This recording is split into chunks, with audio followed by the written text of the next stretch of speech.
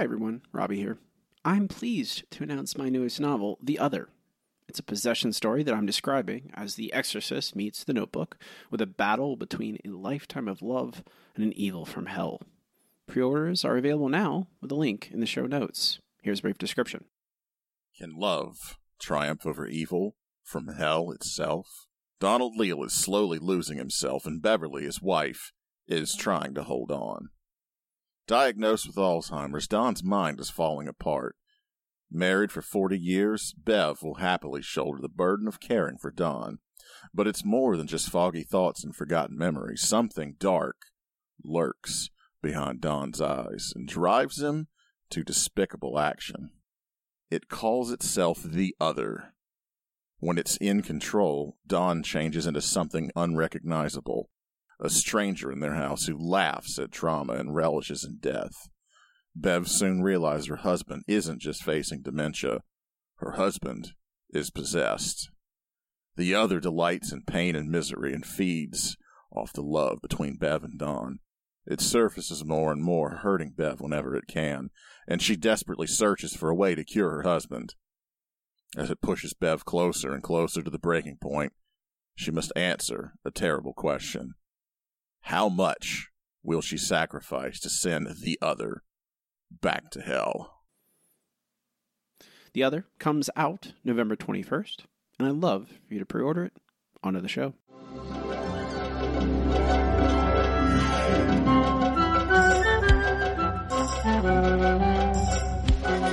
Hi, everybody. This is The Simpsons Show. I'm Robbie with my co-host, Matt, and we are here to talk about The Simpsons from the beginning. Matt, how are you?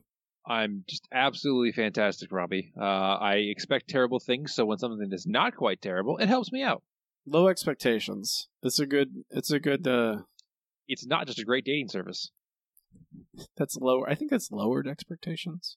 Oh, sorry, my bad. Yeah, it's not. You're almost there. I did always appreciate that Mad TV bit. It's one of my favorites. Even though, have you ever gone back and watched Mad TV? I haven't, and I think I'm going to keep it that way. Yeah, that's a good idea. Don't do it. Just keep those memories. Just keep those memories of enjoying it in your heart, and don't go back and rewatch it. Indeed. Hello, we are brought to you by Sports on Patreon. You can support us by going to patreon.com/The Simpsons Show. For only $2 a month, gain access to all of our bonus content. For $5 a month, gain access to that and much, much more. By the time you listen to this, it'll be the beginning of November. It's never a better time to start supporting the show. Get a bunch of bonus material. By the time, well, not quite, but basically by the time you hear this, Matt and I will be putting out a bonus episode for the month of October where we have put down our ideas for what would be the second Simpsons movie. We haven't recorded it as of the time of this recording. By the time you hear it, we will have, probably, or mostly, or almost. It's fine. This week's episode, Waverly Hills 9021 Doe. Yes, oh, 9021 Doe. What's wrong with that, Robbie? It's too long, Matt. It is. It has really numbers. Is. It has the problem a lot. I'm put in a very unique position where I have to copy and paste these episode titles. As probably the only person who does it more is people who actually work on the show.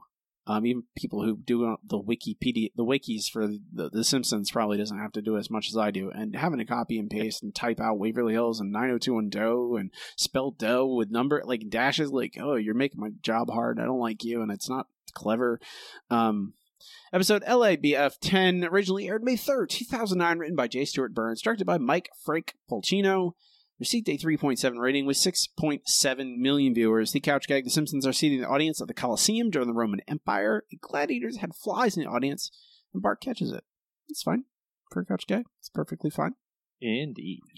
Episode guest stars Elliot Page as Alaska, Nebraska. Very brief, and not really anything to Alaska, Nebraska. I don't know why they're okay. I mean, I get it. Hannah Montana was a thing. I get it, but still, like, okay. And the episode also guest stars Maurice LaMarche as quote unquote the inspector, which is literally just Anton Chigurh from No Country for Old Men. That's one of the things I feel like that I'm just like, what? Why is this in here? It's so strange. Yeah, like it's literally just Javier Bardem. is literally just Anton Chigurh. There's there's no subterfuge. It is literally everything about that character you see just in The Simpsons. Don't worry, Matt, we'll get there. Oh boy. Yes, we will. Also, strange, like, at least the inspector, like, I don't know. Okay. I don't even know why I bother defending the inspector. So, we have, the episode begins with Marge exercising. She's out jogging, walking, whatever, getting some air, some exercise. And there is a random booth tent selling science, not even selling science, I guess it's selling science water. You know, like they basically selling. I mean, free samples kind of thing. But then they don't sell it to her. They drive away. Well, it's because the company folded. I'm sure they would have sold it to her if the company hadn't immediately fallen under. I think those. I mean, isn't that stuff still in business? Vitamin water is vitamin water. It's owned by Coke. Yeah, vitamin water is still around, and this is clearly what this is parodying. But I guess they just wanted Marge to drink a lot, so she would have to pee. So we have a bunch of gags about Marge having to pee, and there's no bathrooms. She goes to multiple places, wants to use the bathroom, can't. Eventually, ends up at the elementary school. And I'll give him this, Matt. This inciting incident is dumb, but it's quick. Like, that is fair. It really gets you to what is actually happening in this episode in like less than a couple minutes, I think. Yeah, like we have a minute of Marge needing to pee, and then she's at the elementary school, and we're at what is sort of the plot of the episode. At least it's tangentially the plot of the episode, where Marge enters the school and starts looking around after she uses the restroom, and starts looking around. I guess Marge hasn't been there for a while, and she's upset at how the school is being run. Like, there's classes full of kids. There are teachers sleeping on the job. She looks in Bart's classroom, and Miss Hoover and both Bart are not Miss Hoover, Miss Krabappel and Bart are sleeping. Marge is kind of frustrated by all of this, and kids are packed in all over the place, and Miss Hoover basically just is like, oh well, I have tenure now, so Ralph is going to teach. Speaking of Ralph teaching, Matt, I have a clip of Ralph teaching class. 3, 2, 1. Okay, children, I've just been granted tenure, so I'm going to sit back and let Ralph teach for a while. Class, in what year was 1 + 1? The answer is the amazing Ralph. The only person getting an education here today was me, and how bad it is. Mrs. Simpson, let me pour you a drink. Scotch? Vodka? Gin? I got everything you want. I want my kids in a decent school. Hey, I want the check engine light on my dashboard to shut off, but that ain't gonna happen. That's Skinner drinking on the job. Some kind of booze. Yeah, it's brown, so it's unless he's drinking something with Coke, which is also possible. Marge is upset, obviously. And we cut to them at the dinner table with Milhouse eating with them, and we learn from Milhouse that his cousin goes to Waverly Hills Elementary. And Waverly Hills is apparently the rich part of town. And the schools over there are really nice. And we get a word from Lisa. Lisa wants to go there because the schools are really nice. And Marge floats the idea to Homer. It's like, hey, why don't we just rent an apartment in the area for cheap? And then say we live there, and then send the kids to those schools instead. And this, Matt, is not a terrible idea for an episode. It's fine. It's not, and it's actually one that they've kind of toyed with before, is the Simpsons going to another school. I mean, we had Lisa going to military school. We've had them, there was another fancy school in another town that they stole from. Skinner stealing microscopes from in the past. And so this makes sense as a Simpsons episode. Yeah, and I think that's obviously there's you only move twice, where they go to the new school and they don't, both of them, Bart doesn't fit in because he has to go to the lower class, and Lisa has allergies to everything in town. There's that kind of feeling to this episode a little bit. Unfortunately, this episode's much busier and much, much less funny. Here, it's time, Matt. Time once again. Did you laugh at this episode? That's actually a good question. Let me look through that real quick. I want to say yes. Yes. One of my clips is Lisa getting challenged by a teacher and she starts crying. And I chuckled at that a little bit because that is a very Lisa thing for me to do. It seems like a very Lisa thing for her to do. And I was like, oh, yep, I get that. And I chuckled a tiny bit. Then things kind of go off the rail a little bit from there. But up until that point, I was like, yeah, I got this. All right, sure. I don't think I laughed. There's certainly no laughter out loud. I think I smiled a couple times. I went, oh, I did that kind of thing. But it's not, like I said last week, and I mentioned I laughed multiple times last week. It's that D20 roll. It's a bunch of like 9s this week. They rolled 9 a bunch of times and probably got like, +1, +2 bonus to the roll. Yeah. No proficiency bonus. So doesn't quite hit me the same way. It's kind of that I think this is like very much that typical, like when people talk about, I don't know. I prefer this much more to the frustrating, insane cartoonishness kind of episode. There's not really, there's very little of that in this episode. I'll give it that. There's not a lot of stupid, insane cartoon physics and logic. People mostly act like human. Mostly. But it's also a little dull. It's that kind of, I was thinking of it like describing like they sanded off all the edges. Like they just took a belt sander to it and made it it's like something you hand to a baby. Yeah, it's not cutting or really insightful in too many ways. It's got the core of something good there, but it's very safe. Yeah, and kind of boring. So they agree to do this. The idea of both owning a house and renting out an apartment at the same time. I don't know if it's just the way the housing costs have risen over the years, but I'm trying to think of doing that right insane. Now. It's just, that no one's going to theoretically even live in, like, on what is ostensibly a middle-class salary. I don't know. I guess. I mean, it does look like a very terrible apartment, let's be real. Matt, I know. I live in Austin, Texas, which is a very expensive city to live in now, but even the crap apartments in Austin are very expensive for what they are. But montage, Matt, get ready. This is the first montage. We have multiple montages in this thing. Homer goes apartment hunting with Cookie Kwan, right? And he's looking for the cheapest place. We get a tour of the cheapest, and you run through like tropes of bad apartments. There's a train nearby. There's this, there's that, that kind of very old kind of feels like the Honeymooners. Like it's that level of like 50s sitcom jokes. There's a train near the apartment. All right, good.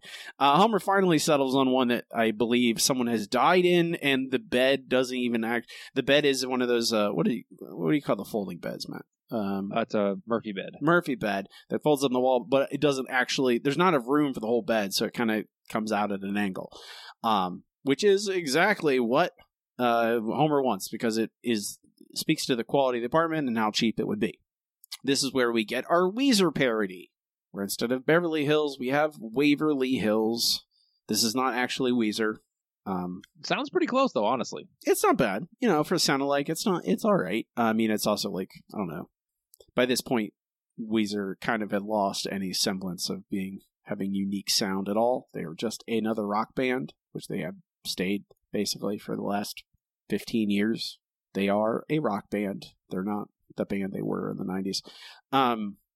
This is fine. And so we get this montage, again, another montage of us seeing what Waverly Hills is. Waverly Hills is nice. It's expensive, I guess, even though there's really crap apartments there. That's the thing I don't understand, Matt. Like, even crap apartments in obviously this is making comparison to Beverly Hills. Crap apartments in Beverly Hills, if there are any, are still stupid expensive. Very expensive. That's the thing. But whatever. We can handle it. That doesn't bother me that too much. But we get a kind of a montage of what life is like in Waverly Hills.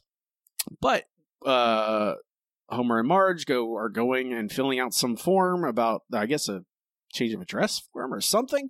And they are informed about the policies about putting their kids in a new school. Well, welcome to Waverly Hills. Your children can start school immediately. Thank you. Now, you'll be getting a random visit from the inspector sometime this month. The what? It's just a formality to make sure you actually live here. Some people use the address just so their kids can go to our schools. Huh, I can see them now with their bald heads and their blue-haired wives. How I despise them. Yeah, well, here's our inspector now. Call it friendo. Heads! Tails! On its side! Well done. Now, let me validate your parking.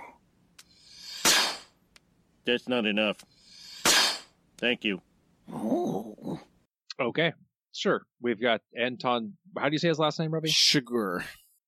Anton Chigurh is now in The Simpsons for some reason, and this is obviously this is a No Country for Old Men parody character, but this is literally the only thing from No Country for Old Men. So why? I mean, it's. This is where it's like, this is where things like it's these things are on the edges, Matt, where you're like, okay, it's like, but I like both this and Alaska, Nebraska.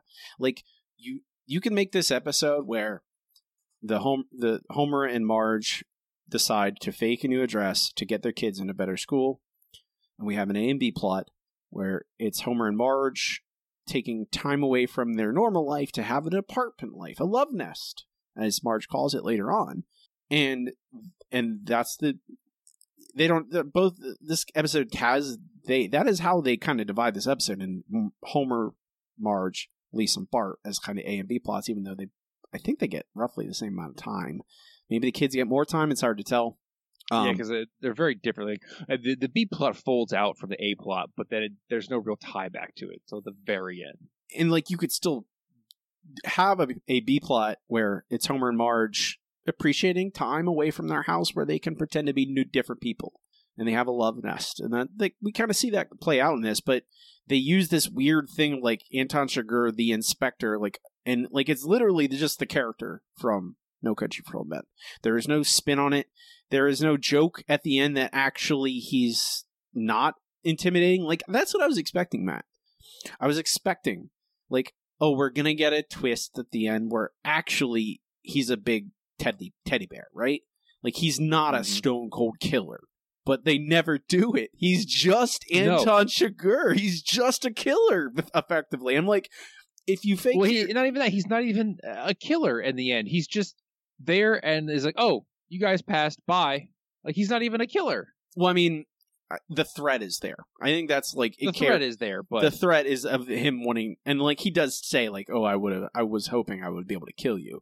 And it's just like, well, that doesn't make any sense in the rest of this episode. Whatever. We go to commercial, 6 minutes and 9 seconds.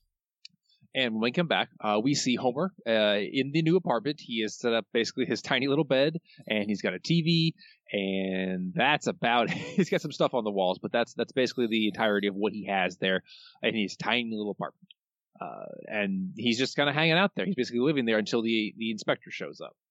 Meanwhile, the kids are dropped off at Waverly Elementary in the morning, and it's their first day, so they get a very weird introduction thanks to Skinner and Chalmers. Welcome. I'm your new principal, Dr. Bettelheim. Ooh, a doctorate. Wait, don't matriculate those students. Principal Skinner? We need Lisa Simpson at Springfield Elementary. She's our top student, and she writes the fun facts in the morning announcements. Skinner! Bettelheim? Superintendent Chalmers, what are you doing at another school? Seymour, as superintendent, I supervise every school in the district. So, you're overseeing other people? I'm sorry if you misunderstood our arrangement. What am I supposed to tell our children? They already know, and they're happy for me. So, yes, thankfully this is the end of Skinner and Chalmers' involvement. They're just out from here on out, so I guess they just thought it would be funny that Skinner thinks that he has an exclusive relationship with Chalmers, but again, he's the superintendent. He's over everything. I don't like this, man. I don't either. I can see that it's supposed to be funny, but it's just kind of sweaty and sad. and I don't like it. I can see that it's supposed to be funny. You'd say that about a lot of The Simpsons over the past 5 years of the show. Exactly. I can see how it's supposed to be funny. It's more of this is more like Skinner isn't this stupid. That's my honestly. I get that's a good point. Yeah, it's not that I get the gag. It's supposed to be they clearly this is an allusion to a open relationship with a sex whatever. But just to make this work, it means that Skinner doesn't know what Chalmers does. Is he that stupid? No. And I talked about this a couple weeks ago. I mentioned this. What have they done to my boy? Both Flanders and Skinner. What have they done to him? Skinner. The thing about Skinner was always, he's boring. He's very dull. And he's kind of a secret weirdo, but he's never been a complete moron. And this is just along with everything else, we have a joke. It's one of those things where they're changing the character to make the joke make sense rather than basing the joke on the character. Amen. Indeed.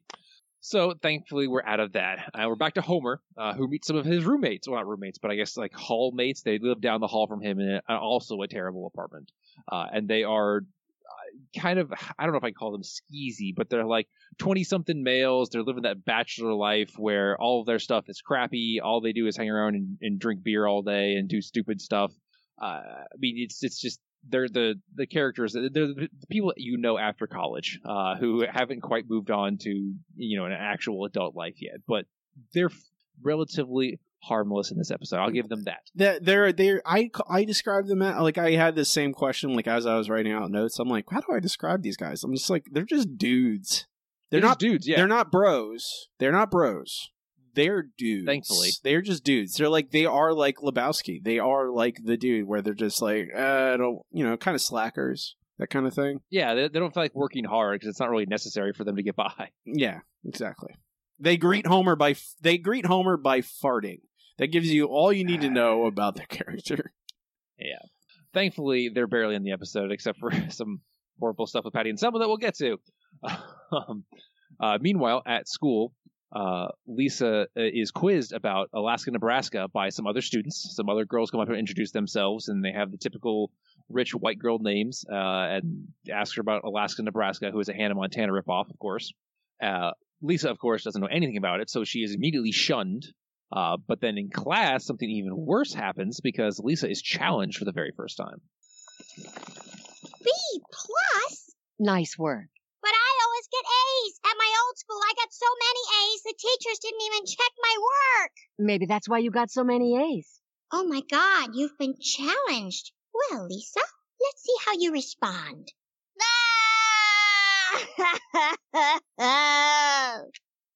So yes, this is how Lisa responds to actually being challenged, which I thought was a plausible reaction because Lisa probably has never been challenged before, at least in school. She goes running to Bart, who is saying that, they've got a clean slate here, and Bart is basically setting himself up to be the cool rebel kid. And he does this by basically making a deal with Wiggum to come arrest him, so everyone sees what a cool rebel he is. Wiggum then drives him away, gets out, and says, all right, you're into the deal. You have to come to Ralphie's birthday party. And Bart, makes some negotiations to get extra, party favor bags. Matt, I'm going to say this. I like both of these scenes. I like the Lisa getting challenged by a teacher. Mm-hmm. I think that's very good. Because I think it is this is what happens when you enter a more competitive environment. Place that expects more from you, that's an interesting challenge to Lisa. Hey, honestly, I would like to see more of that. I wish this episode was more about that than Lisa being popular because it makes more sense. It's more interesting to me, and also it identifies what they and it pushes them. We've seen this. What do they do when they've been given a clean slate multiple times? And this is a new direction, and I like the idea of Bart, I'm gonna establish my identity as I am the kid who gets arrested, and they really establish potential arcs for both of them right away.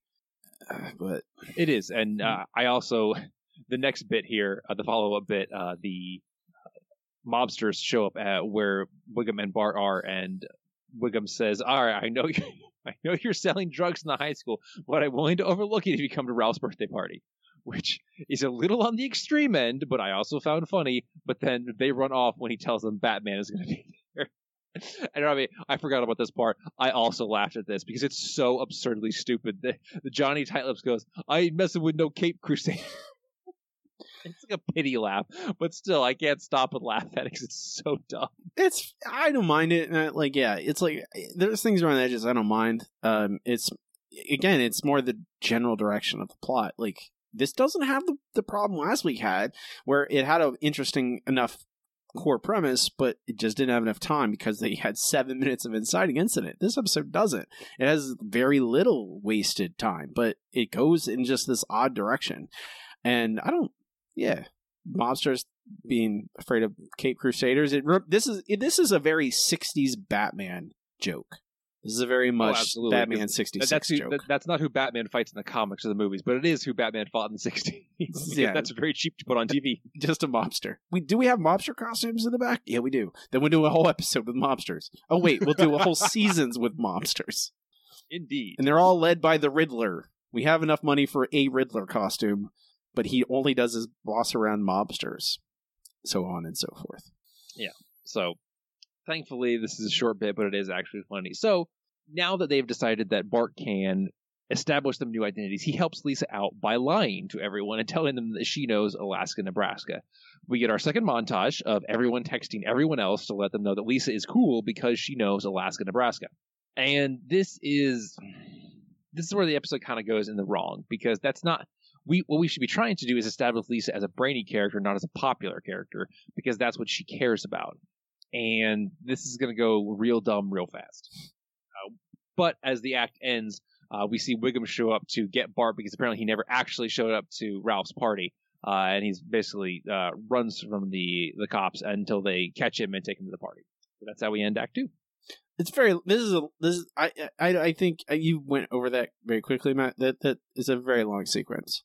Bart running from the cops takes a very long time to happen. It's one of those things. It's great to see. I don't really care about describing it. No. I don't personally like it that much because it doesn't lead to any. Doesn't advance any. It's not funny. It doesn't advance character, and it doesn't advance plot. Then why is it? Why is it here? So there are some slapstick gags in it. They don't really work on me. We come back from commercial at 13 minutes and 8 seconds. Homer is playing Halo, or at least a Halo-like video game, and he teaches Marge how to teabag, which is I as a person playing who absolutely was obsessed with Halo and Halo 2 and Halo 3 throughout college, played a lot of it. I found this was probably my biggest. I didn't laugh, Matt, but I did. Marge learning how to do it made me at least smile. I did get indeed. Marge being excited about playing this game with Homer, and like this stuff is the cute stuff. This is the stuff I like about this, where Homer and Marge are kind of like rekindling their relationship with this new setting. Well, yeah, it is if they had gotten together in their 20s instead of right out of high school, this is what their relationship would have been like. And it's kind of sweet, honestly. And I wish they had just leaned into this and not into having to like worry about Anton Chigurh. Like, do we need all that? Like, can it just not be about them being happy that they're having this new relationship, and like we can have some kind of more organic conflict, not that they're worried a man with an air gun is going to kill them if they try and lie about their kids going to the wrong school. They go to a kegger with the dudes we mentioned earlier. I feel like they never make a tacit kind of admission or conversation about they're kind of role playing what you said, Matt. They're kind of role playing like, oh, we're in our 20s and we're meeting for the first time. Mm-hmm. There's even a scene a little bit later where Homer gives Marge a key that I thought was super cute. Like, he just puts it in. What is it? He hides it in like a like a dessert, like a custard or flan or some French dessert. And it's just like, I mean, that's a really cute thing to do. I wish. I just wish it was leaned into more. Like they only have like a few scenes like this, and it kind of unravels very quickly. And I wish there was them having a conversation about like, this is nice. Like I just want them to talk about things like they're humans. So word has gotten around the school. Everyone believes that Lisa knows Alaska, Nebraska. And I can't get past, like, Alaska, Nebraska. I mean, Hannah Montana, it's basically... Hannah is a human name, Matt. That's a name people are named. Hannah. I've met Hannahs. Robbie, I don't know if you realize this, but people are also named Alaska. I've never met in Alaska, so they don't exist, Matt. Okay, that's how that works for you. All right, sure. I'm just like, but this is ostensibly a pop superstar. I've never, like, Alaska. It just feels very over the top. And I want this feels like, oh, this is Lisa trying to come to terms with, like, a new school and stuff. And it feels like, I don't know, like, a little uneven. I don't like, it ties back around to, it feels like Maple to me, Matt. That's what I think that's my, yeah. It feels like Maple. Like, do better. It's not like that it doesn't work. I get it. Just do better. You can do better. You can't think of a normal first name and a last name that's a state. No? We meet, so a teacher is there, and the teacher that had previously corrected Lisa and given her a B is now trying to sway her back because of this theoretical connection. Lisa, I regraded your paper from the other day, and you got an A. Really? My kid's a huge Alaska, Nebraska fan. If she could somehow get an autographed photo or t-shirt, that would be A+ in my book. Did you just wink at me? Oh, look, there are pumpkin stickers on the floor. They must have fallen off your homework for next week, which you don't have to hand in. I didn't think I'd get a fresh start like this till junior high. L'école, c'est moi! Oui, c'est toi! Even the Ralph of this school speaks French. Au revoir! Because every school's got to have a Ralph. I didn't need that either, Matt. I don't need a Ralph in every school. It's okay. So, I mean, there is this, like, and like, this Alaska-Nebraska connection is all still, at this point, theoretical. We have not met or seen Alaska, Nebraska. It is all just, oh, these girls are really obsessed with her, so Lisa's using this to win influence. Okay. That's fine. Cut back to Homer and Marge, and this is when we have the scene. They're eating dinner at a tapas restaurant, and Homer gives Marge the key. It's hidden in the dessert, and they treat it very much like, oh, this is, this very, like, in that stage of relationship where you move in together effectively, or at least are at that point where you're free reign of each other's places. You can come and go as you please, and it is very sweet. It's very nice, and like it feels very much like, oh, this is them reliving that kind of young three kind of relationship they'd never really had a chance to have because they had kids. But again, they don't ever. There's not enough time, or they're not really interested because they kind of just jump right to the conflict, which is that Marge redecorates the apartment, and Homer goes, "Well, where's my TV? Where's my video games?" And I'm like, that's not really the interesting part about this, guys. Like, is that the thing that we're going to focus on? The interesting thing to me is the contrast of this life versus their normal life in the house. Yeah, this feels like something normal Marge would do. I want to see what, early 20s Marge would do in an early on relationship with Homer. Like, she would maybe change some things, but not change that much. It seems like they're just reverting to their normal self. Like, it feels like this is the point, Matt, where I would say Homer should go. They should make that tacit admission where they go like, hey, Homer goes, I've really enjoyed this time with you away from the house because it feels like an opportunity for us to live a life that we never really had a chance to. And you making this apartment look like the house kind of defeats the purpose. And I think you have to have a discussion there where you have to have even a scene talking about it. And they don't. they just have like the very simple joke about like, you took my video games away. I'm like, okay. So cut back to the school. Lisa is now feeling the pressure because Alaska and Nebraska is coming to town, and the show is sold out, but all her new quote unquote friends want her to get them tickets. She's friends with Alaska and Nebraska. She should be able to get them tickets regardless if it's sold out or not. They want backstage passes, etc., etc. They want access. And Lisa tries to play it off, doesn't quite work. So she sneaks backstage and briefly meets Alaska and Nebraska. I am so tired of fans in my food. Alaska, we've never met, but everyone thinks I'm your best friend. Wait, let me guess. I'm supposed to give all your best friends front row seats and backstage passes. Could you? First, riddle me this. What's your favorite episode of my show? You have a show? Look, can you please help a poor little girl who is just trying to fit in? It's what half your songs are about. You know what? I was a little girl who didn't fit in either. So you know what I did? I got a new nose. I got famous, and now I date the starting point guard for the LA Clippers. Now, if you'll excuse me, I have to go meditate and smoke. Wait, I want to ask you something. Could you tell I lip-synced that whole speech? You know what? I was a little girl who didn't fit in either. So you know what I did? I got a new nose. That's amazing. I know. Security! You know, I think those shirts should say insecurity. Because if you feel you have to put what you are on your shirt, then I feel sorry for you. Do you feel sorry for me? Guess not.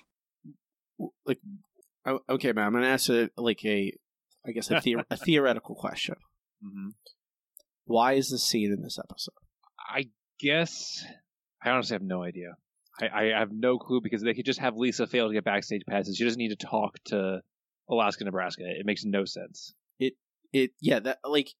This feels like them they have the scene already there, and they worked their way to it. It doesn't need to be here. It doesn't serve the plot. Like, we don't need a scene that shows Lisa not getting tickets. Like, it's very like. And the fact that she sneaks in and talks to Alaska and Nebraska, like they just wanted a scene where they had like a Hannah Montana parody for a single scene, because that's all there is. There's nothing more to this. It's a kind of a one-note gag. Even calling it a gag is kind of generous. It's really just like, hey, do you know Juno? Do you know Hannah Montana? We gotta smash that stuff together. I'm like, okay. It doesn't need to be here, and this is where I'm like, oh, this doesn't serve the plot, and it would work better if this was an episode, if this was a scene where Lisa just quietly is quietly melancholy about what the position she's in, and her like maybe have her go to Bart and say, what do I do?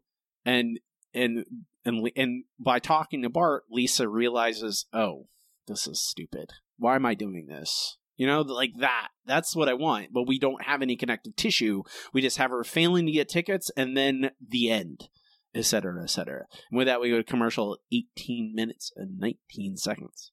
Yeah, so we're almost done. We just got the wrap up here. So Homer and Marge get in a fight, but right as they're really getting into it about their new life, essentially, the inspector shows up. And then, as soon as he shows up, we cut away to Lisa having to come clean to the other girls about, the truth about her not knowing Alaska, Nebraska. Here comes Lisa with our backstage passes. Yay! People, I'm not who you think I am. I'm just a transfer student who wanted to make some friends. Yes, I lied to you, but you only liked me because of a lie. So if you think about it... Get the liar!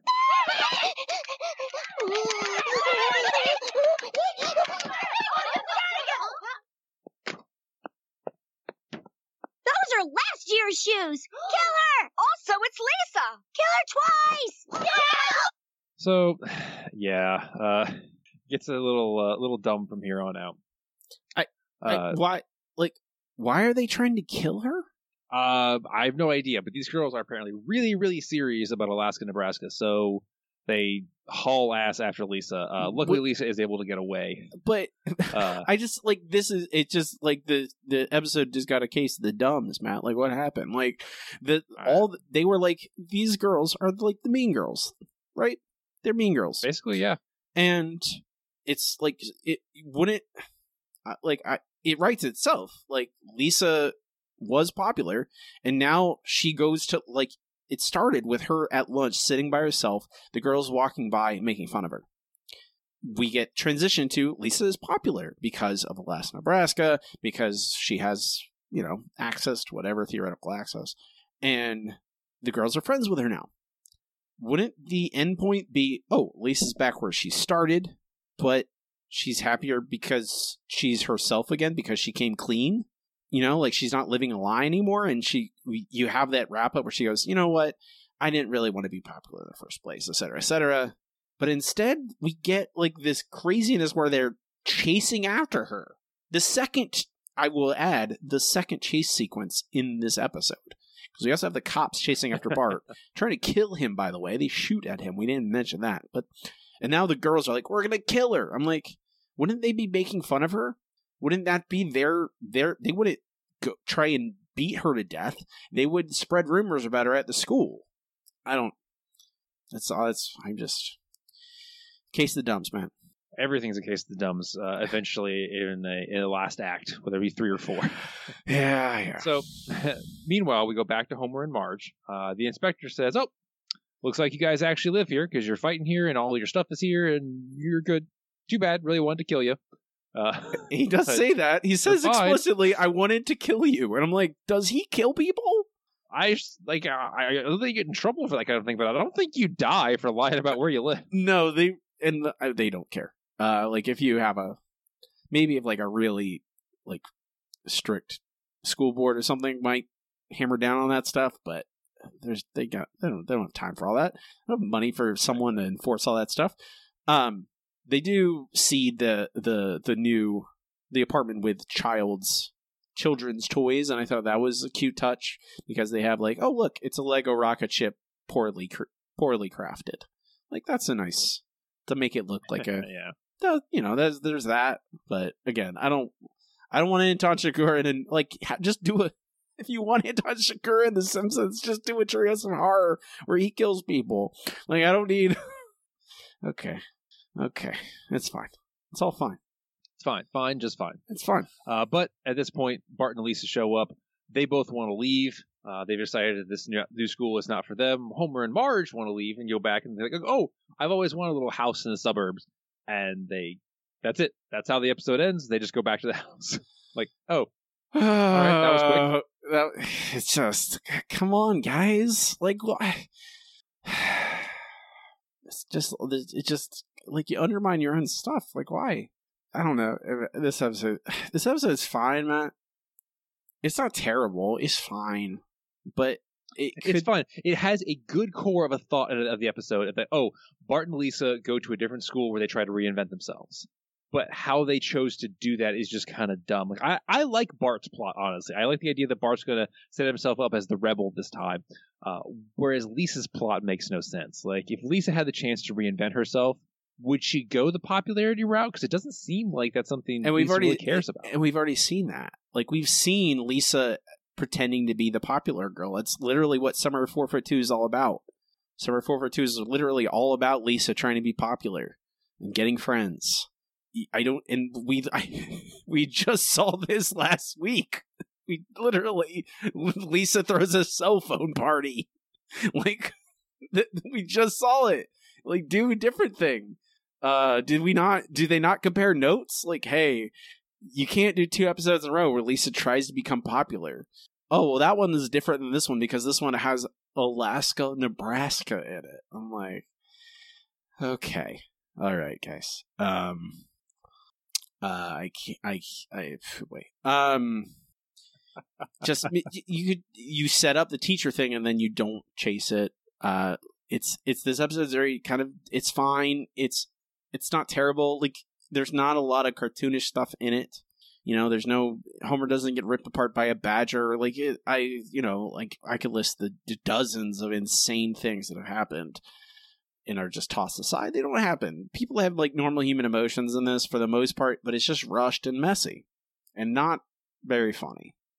There's a couple moments where I go, oh, okay, that's okay. I see what you're doing, but never big belly laughs. We'll rank it at the end of the show. Robbie, is this episode broken? No, I don't think so. Like, it's that area where it's like it feels flawed, but it doesn't feel broken. It feels like they had a core good idea, and the execution was a slightly lacking. Not even really lacking. Just they could have used another couple passes. We need like a meh button. I need to get a sound clip for there meh. You go. I need like a meh or a bleh sound effect, and just play that, because this is what this is. It's not broken. It's just got a meh, which is not sexy to talk about, but it's unfortunately. I think we're going to be settling into this for a while. That people talk about the Al Jean era of the season 20 plus this season's season 20 plus just turns into like kind of meh. That's it. Not broken. At least we don't have to fix it. I'll take that. We already talked about it. You guys can hear us. We already said how we can make it better anyway. We can move on to our next segment. It's time for Comments from the News Group. Okay, here we are. Alt.nerd.obsessive. Comments from the News Group is where I ask our patrons over there on patreon.com/The Simpsons Show. Supporters at any level can leave their review for an episode. First, from Tim.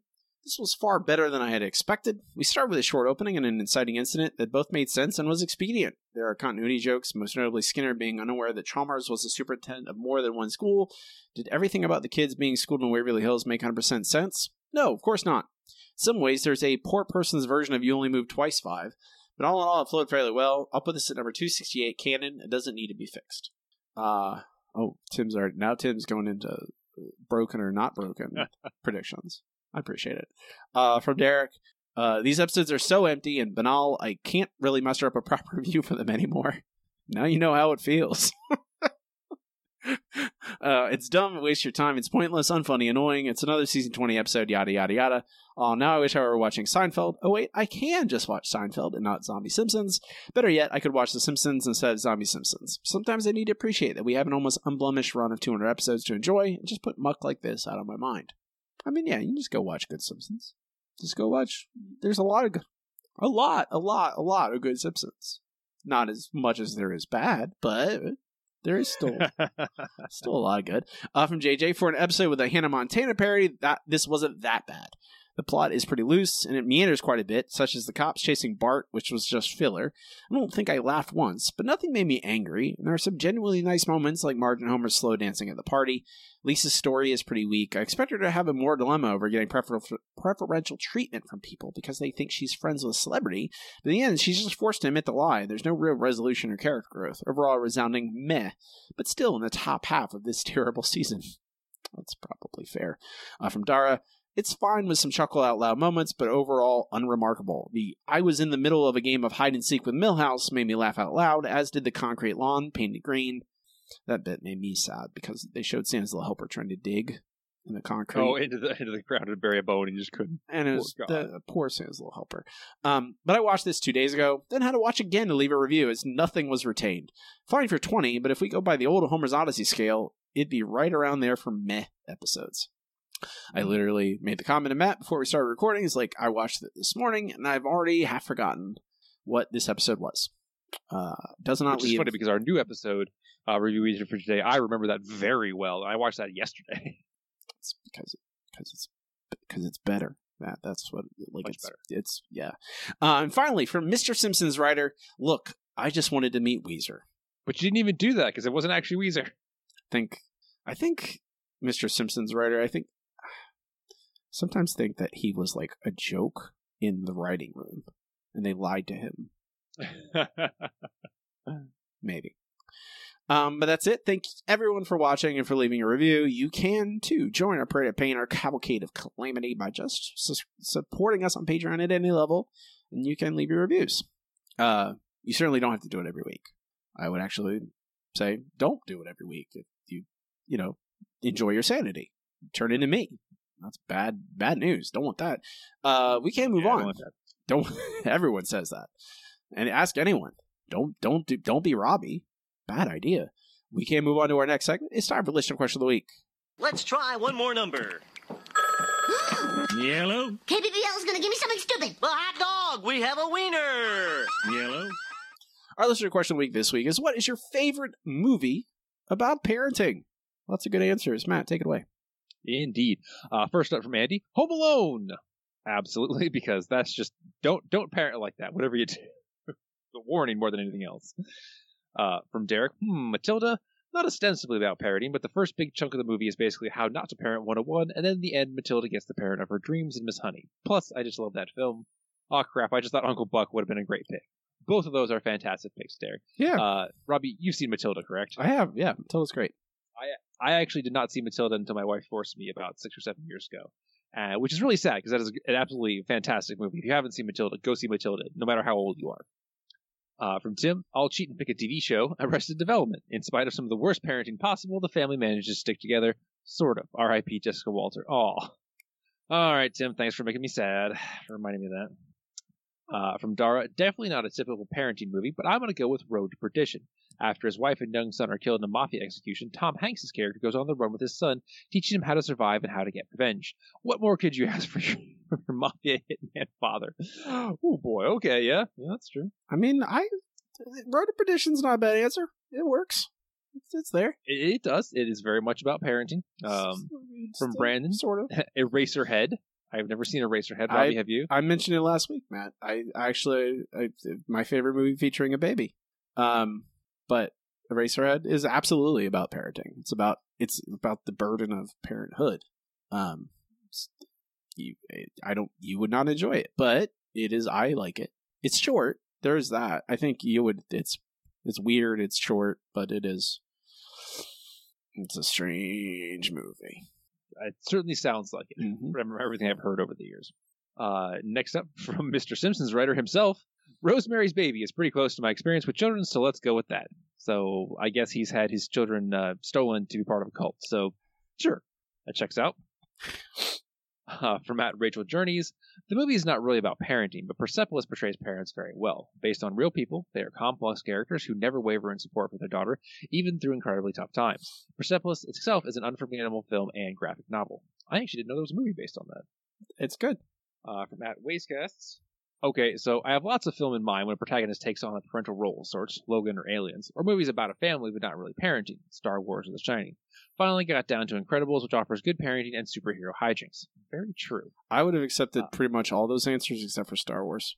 Yeah, that's a very odd family dynamic there. So I mean, sure. it is there. Logan. I mean, Logan's about.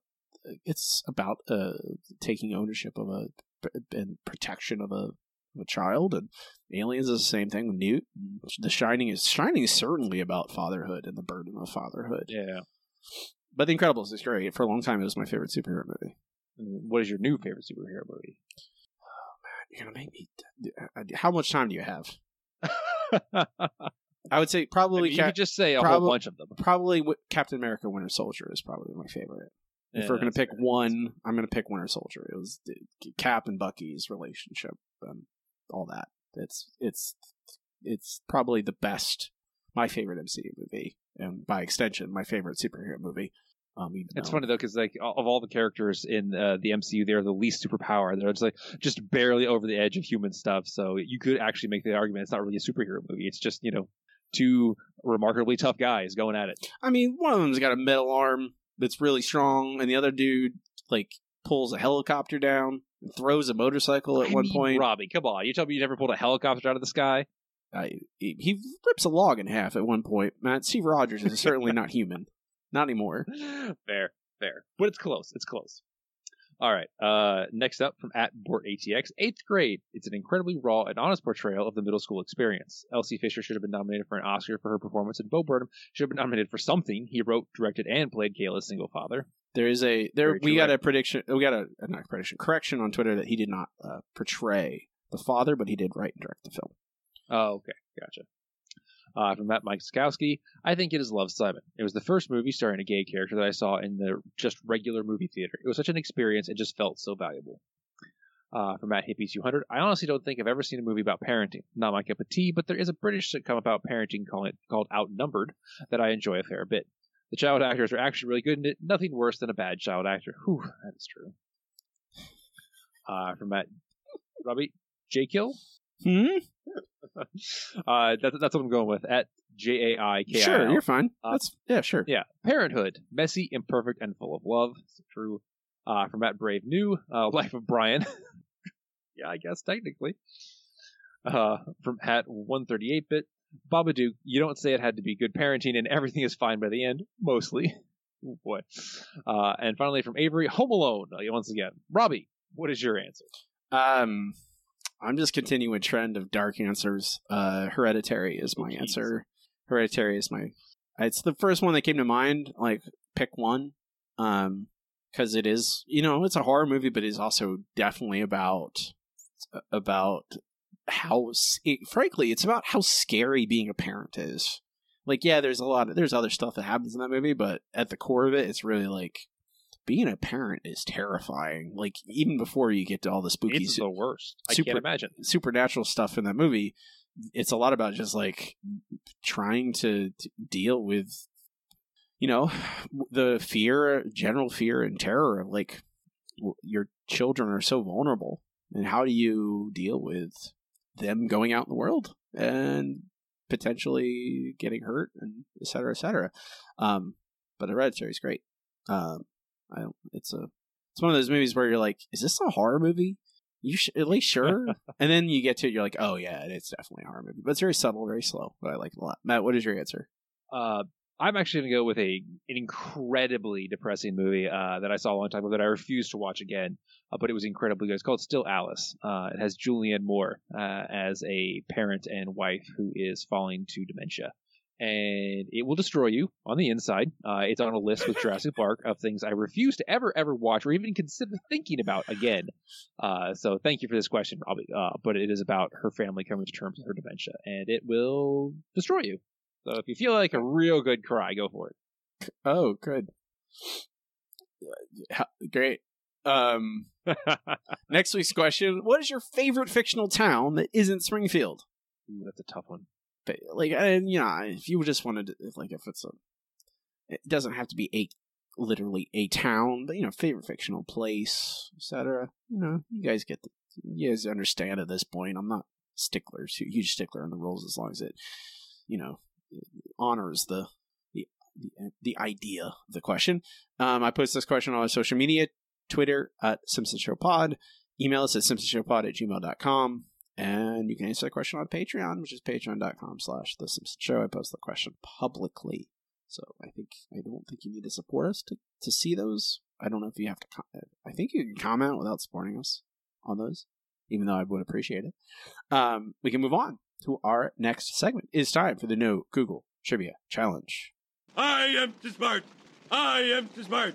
S-M-R-T. I mean S-M-A-R-R-T. The No Google Trivia Challenge is where Matt and I each challenge each other with 3 trivia questions, one easy, one medium, and one hard, and try and stump the other. Matt has a 4-point lead on me so far this season, with only a handful of episodes left.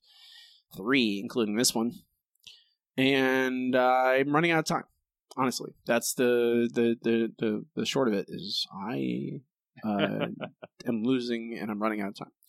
Matt, are you ready for an easy question? I am ready. In You Only Move Twice, Homer works for what boss? I would be Hank Scorpio. That is correct. Don't like the word boss. Oh, sure. I come in later than you. I get paid more than you. And I forget what the third thing he says. But I like the word boss. All right, Robbie, your easy question. Where are Bart and Lisa sent in The Secret War of Lisa Simpson? To military school. You are correct. In You Only Move Twice, the autograph on Tom Landry's hat is made out to who? Furman's Dry Cleaning. Is that your final answer, Matt? Yes. It is Berman's. Berman's. Oh, Dry Cleaning. I swear he said Furman's. Close, but no cigar. Mm-hmm. Indeed. All right, your medium question. What company are the students forced to move in with to make room for Lisa? Isn't it like they stink or something? Isn't that the deal with them? I forget what they say. You have to move in with something company, and they make a joke about they smell or something. Easy Company. Sorry, it is Company L. But Company L, they smell. So, well, I did at least get that. I got that they do. You did smell. get that part, yes. They do stink. Okay. I don't remember that at all. I was just like, Easy Company. That's from a World War II. I believe that's from one of the World War II. Is that Band of Brothers? Is that Easy Company? I'm pretty sure it's Band of Brothers. Yeah, that makes sense. Your hard question, Matt. What sentence does Bart's new teacher write on the board in cursive? Okay. It is Quentin and Jeffrey. Something. That's all I got. Sorry, two went in and two went in. It is Quentin and Tammy went to the zoo on Sunday. Oh, okay. Two went to... Oh, poor Bart, buddy. Yeah, that's rough. I mean, reading cursive is kind of... We're at the point where, do you really need to read cursive? You really don't, thankfully. I mean, as long as no one's writing to you in cursive, then you don't need to read cursive. But some people write in cursive. Indeed. What's my hard question, Matt? Your hard question. If you're ready for it. Which poet are the students discussing when Bart and Lisa tour the school? Truth is beauty, beauty, truth, sir. I'm going to feel real dumb when I get this wrong, Matt. I should know this. I wouldn't have asked this, but you were an English major. I was an English major 20 years ago at this point, which is really awful. That's a really long time ago. Literally more years have gone by since after I've gone to college than since before I went to college. I mean, I know a lot of poets off the top of my head, names, but I don't remember who wrote Truth is Beauty, Beauty, Truth. I think it was, I want to say it was romantic, but I might be wrong. Was it Tennyson? You're in almost the right ballpark. Keats, according to the internet. Keats. I like Keats. I feel stupid not getting it right, but whatever. That's unfortunate. Matt gives me a layup, and I drop the ball, kick it. I bounce it off my head, out of bounds. Poetry is hard, Robbie. Sorry. I am still back 4 points. We have 2 episodes to go. That is not good. Matt is going to beat me again, most likely. I don't like it. I told Matt to not do it, and he's doing it anyway. I don't know what to do. Guys, we need Matt. It's like Gambler. Matt has the trivia, terrible trivia robot that we cannot defeat. That's it for trivia this week. We can move on to our final segment, the segment we end every single episode with. It's time for Best Episode Ever. Best Episode Ever. Best Episode Ever is the part of the show where Matt and I rate the episodes categorically as we watch them chronologically, eventually compiling a list of every episode ever and how good they are. This episode's meh. It's a very meh. It's not bad. It's not bad per se, but it's not good either. It's very much like, hey, it's fine. That's fine. Yeah. So one of our reviewers, our Patreon reviewers, thank you once again to all of you, mentioned Homer's Odyssey. And looking at Homer's Odyssey, I would put this as slightly better than that normally. But then I look at the stuff around it, and I'm like, we have put a lot of episodes that I would consider worse than this higher than Homer's Odyssey. Because I'm looking at Take My Wife Sleaze, which is at 260. And this one, I don't know if this comes pretty close for me. I'm after rewatching Take My Wife Sleaze, Matt, that Take My Wife Sleaze is vastly superior to this episode. All right, really? Take My Wife Sleaze makes me laugh. This episode, and Take My Wife Sleaze, yes, it's cartoonish. Yes, they have a sword fight with motorcycles. Yes, I know, but it ultimately does get a lot closer to hitting on themes and character development than this episode does. This episode meanders and gets messy and doesn't ever get anywhere. Like, it feels like it's developing towards something, and then it gets a case of the dumps.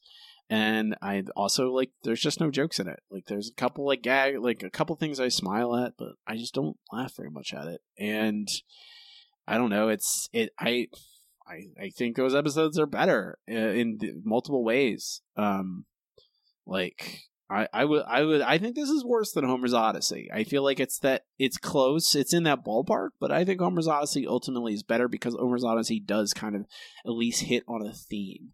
It does hit on, it's dark and it's very dull and there's no laughs and the animation's terrible, but it ultimately does get somewhere, and I give that a lot of weight.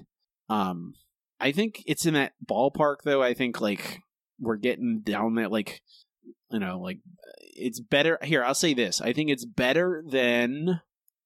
I think it's at least better than Blame It on Lisa. That's fair. Which is number 285. Yeah, I think my biggest problem is I'm looking at this, and I'm looking at episodes like Thank God It's Doomsday, and we put that higher than Homer's Odyssey, and I'm just like, how?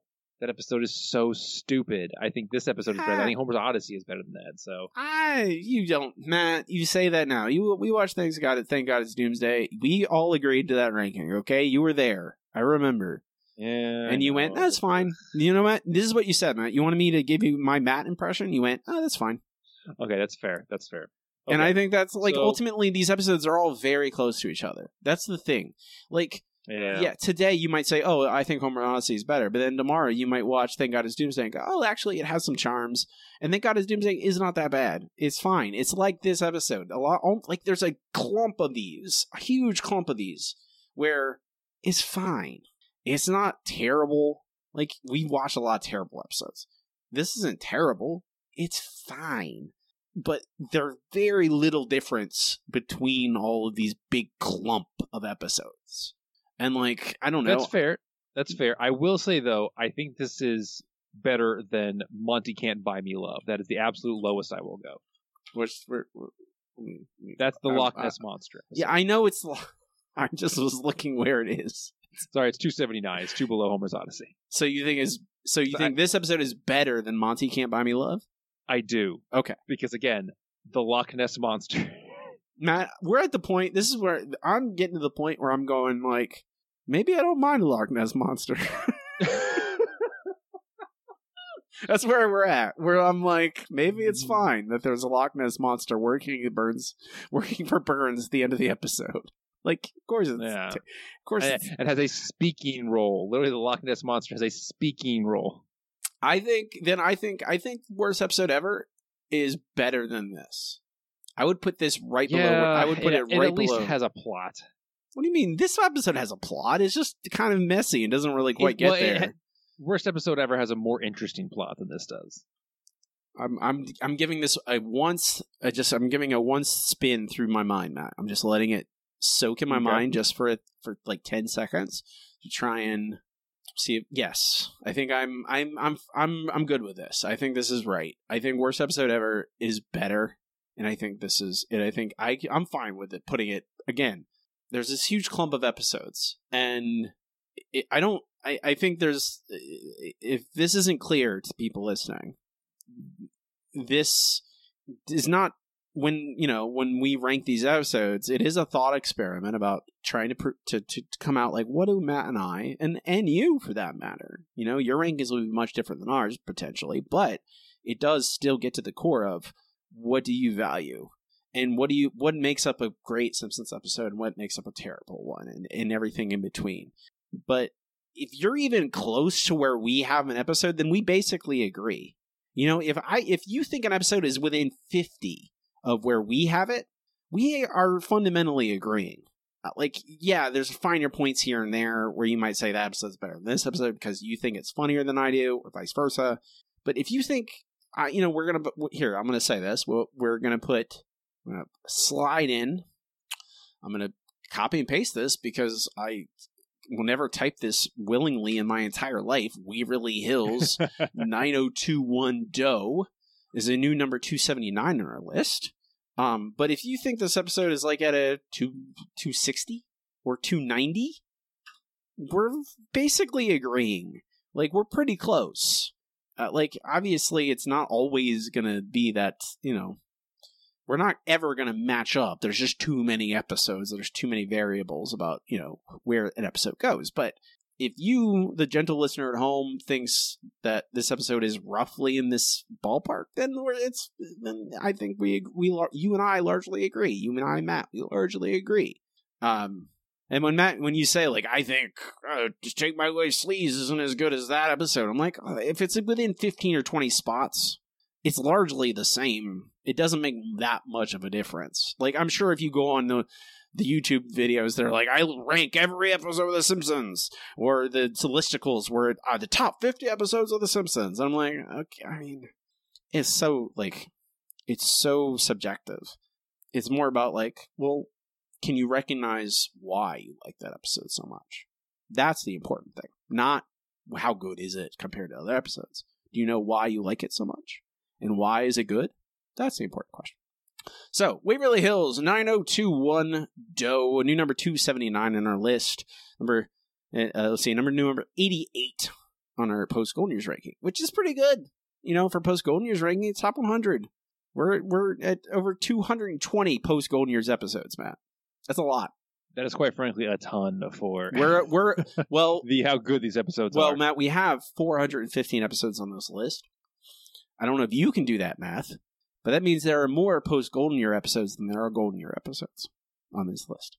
We've crossed the tipping point where most of the episodes from now on out, every episode we add is going to be post Golden Years, and it's only going to get bigger and bigger and bigger, and eventually it's going to, when we get, we're only at, 440, 442 is this episode, so we're not even into 500 yet. We're 700, when we get to finally catch up, which will be quite a while. We're not done yet, Matt, though. Okay? We're not done. We have one more thing to do, one more question to answer. That question is, do we shoot this episode out of the cannon? The cannon! The cannon! The cannon! The cannon! The cannon! Yay! I do like the kids just saying, yay. It's nice. You just want some happiness in your life. Sometimes, yeah. I think this stays, man. I think it stays. Well, yeah, because the characters are generally true to themselves, and they act like they're supposed to act, and honestly, for the most part, it's pretty good.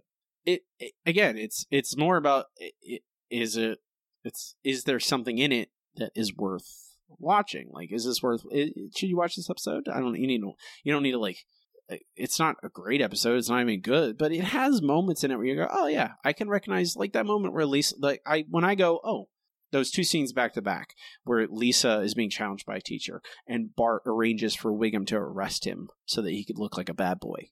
Like, those two scenes alone where I go, oh, that's something. That's worthy. That's worthy of the canon. It's worthy of the Simpsons. The scenes where Homer and Marge being cute together. That kind of thing where, like, sure, the whole episode is kind of messy and cumbersome at the end, especially. But there's stuff in there where you go, oh yeah, we'll keep that. I want that. I don't want to exclude that. I want to keep that stuff around. And that's good enough. So, yes, stays in the canon. No fire in the canon. Well, maybe not. Let's see. We're at number 112 as we work our way down from the top of our list, eventually asking the question about every single episode of The Simpsons. We're number 112. And this is really just me playing devil's advocate because it's separate vocations, and there's no way in hell I'm going to say we're going to fire that out of the cannon. Robbie will never be okay with that. No, separate vocations is near and dear to my heart. I've said this many times. It was on the VHS tape of Simpsons episodes that we taped off the TV back when I was a little kid. So I watched Separate Vocations many times as a child. Yeah, I almost did my trivia from Separate Vocations this week, and then I was like, no, that's a bad idea. I mean, Matt, like, my brain is mush. Like, you could easily I haven't watched it in a long time, so you probably totally safe. I probably would completely forget everything in it. But Separate Vocations stays in the canon. I think it's honestly I've said this before. Separate Vocations is kind of a template episode. I think it's one of those episodes early. Though it's still the first few seasons. But it is very honest. I feel like it's very Simpson-y. Like, you want to talk about what I think is The Simpsons, it's one of the Simpsoniest episodes of The Simpsons, it's Separate Vocations. I think of it strongly as a Simpsons-y episode of The Simpsons. So yes, it stays in the canon. We don't fire the canon today. It's always a good day. That's what I say. We don't fire the canon. You can find this list at our website, Matthew. I don't know if you knew that. I did know that. But it is there, along with links to all the stuff, our Twitter, our RSS feed, and a link to our Patreon. Which, again, patreon.com/The Simpsons Show is good. There's a link to that on the website and on every single post, every show notes, all that stuff. You can go there, support the show. We really appreciate you. Our next episode, Matt, next week, is 4 Great Women and a Manicure. What now? The episode tells 4 tales of famous women featuring Simpsons characters in various roles. Selma as Queen Elizabeth I, Lisa as Snow White, Marge as Lady Macbeth, and Maggie as... Oh, no. Maggie is Howard Rourke from Ayn Rand's The Fountainhead? Oh, no. And Jodie Foster plays Maggie? What is happening? What? Jodie Foster plays Maggie? And it's very strange to me that some of those... Well, Queen Elizabeth was a real person, and then everyone else are fictional characters. Okay. I'm gonna withhold judgment. I have very negative feelings about Ayn Rand, but maybe who doesn't, Robbie? Who doesn't? Matt, a lot of people. That's okay. Don't have time for this. You asked me what my favorite superhero movie is. We also don't have time for discussions about Ayn Rand and her contributions to literature.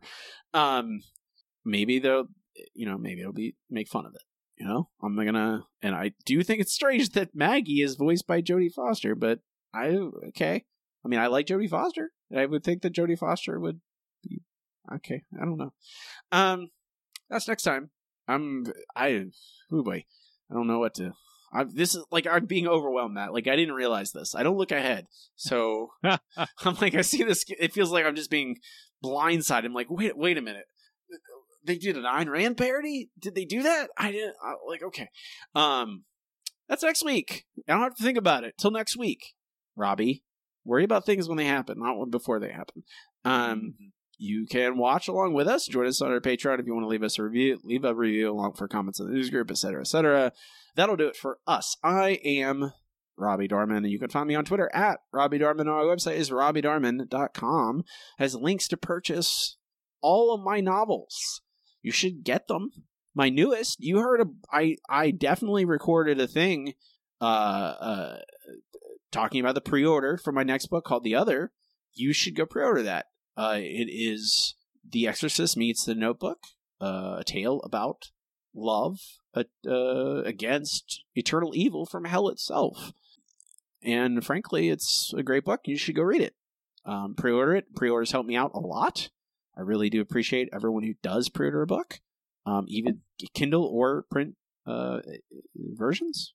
If you would go do that, I would love you forever. I do mean that. Deep eternal love that will defeat eternal You won't evil. regret it. It's a great book. See, Matt's read it, even though he says it's really slow. I said the beginning it was a little slow. It's not that slow. It's fine. Matt's just very impatient. He wants action. Also true. He wants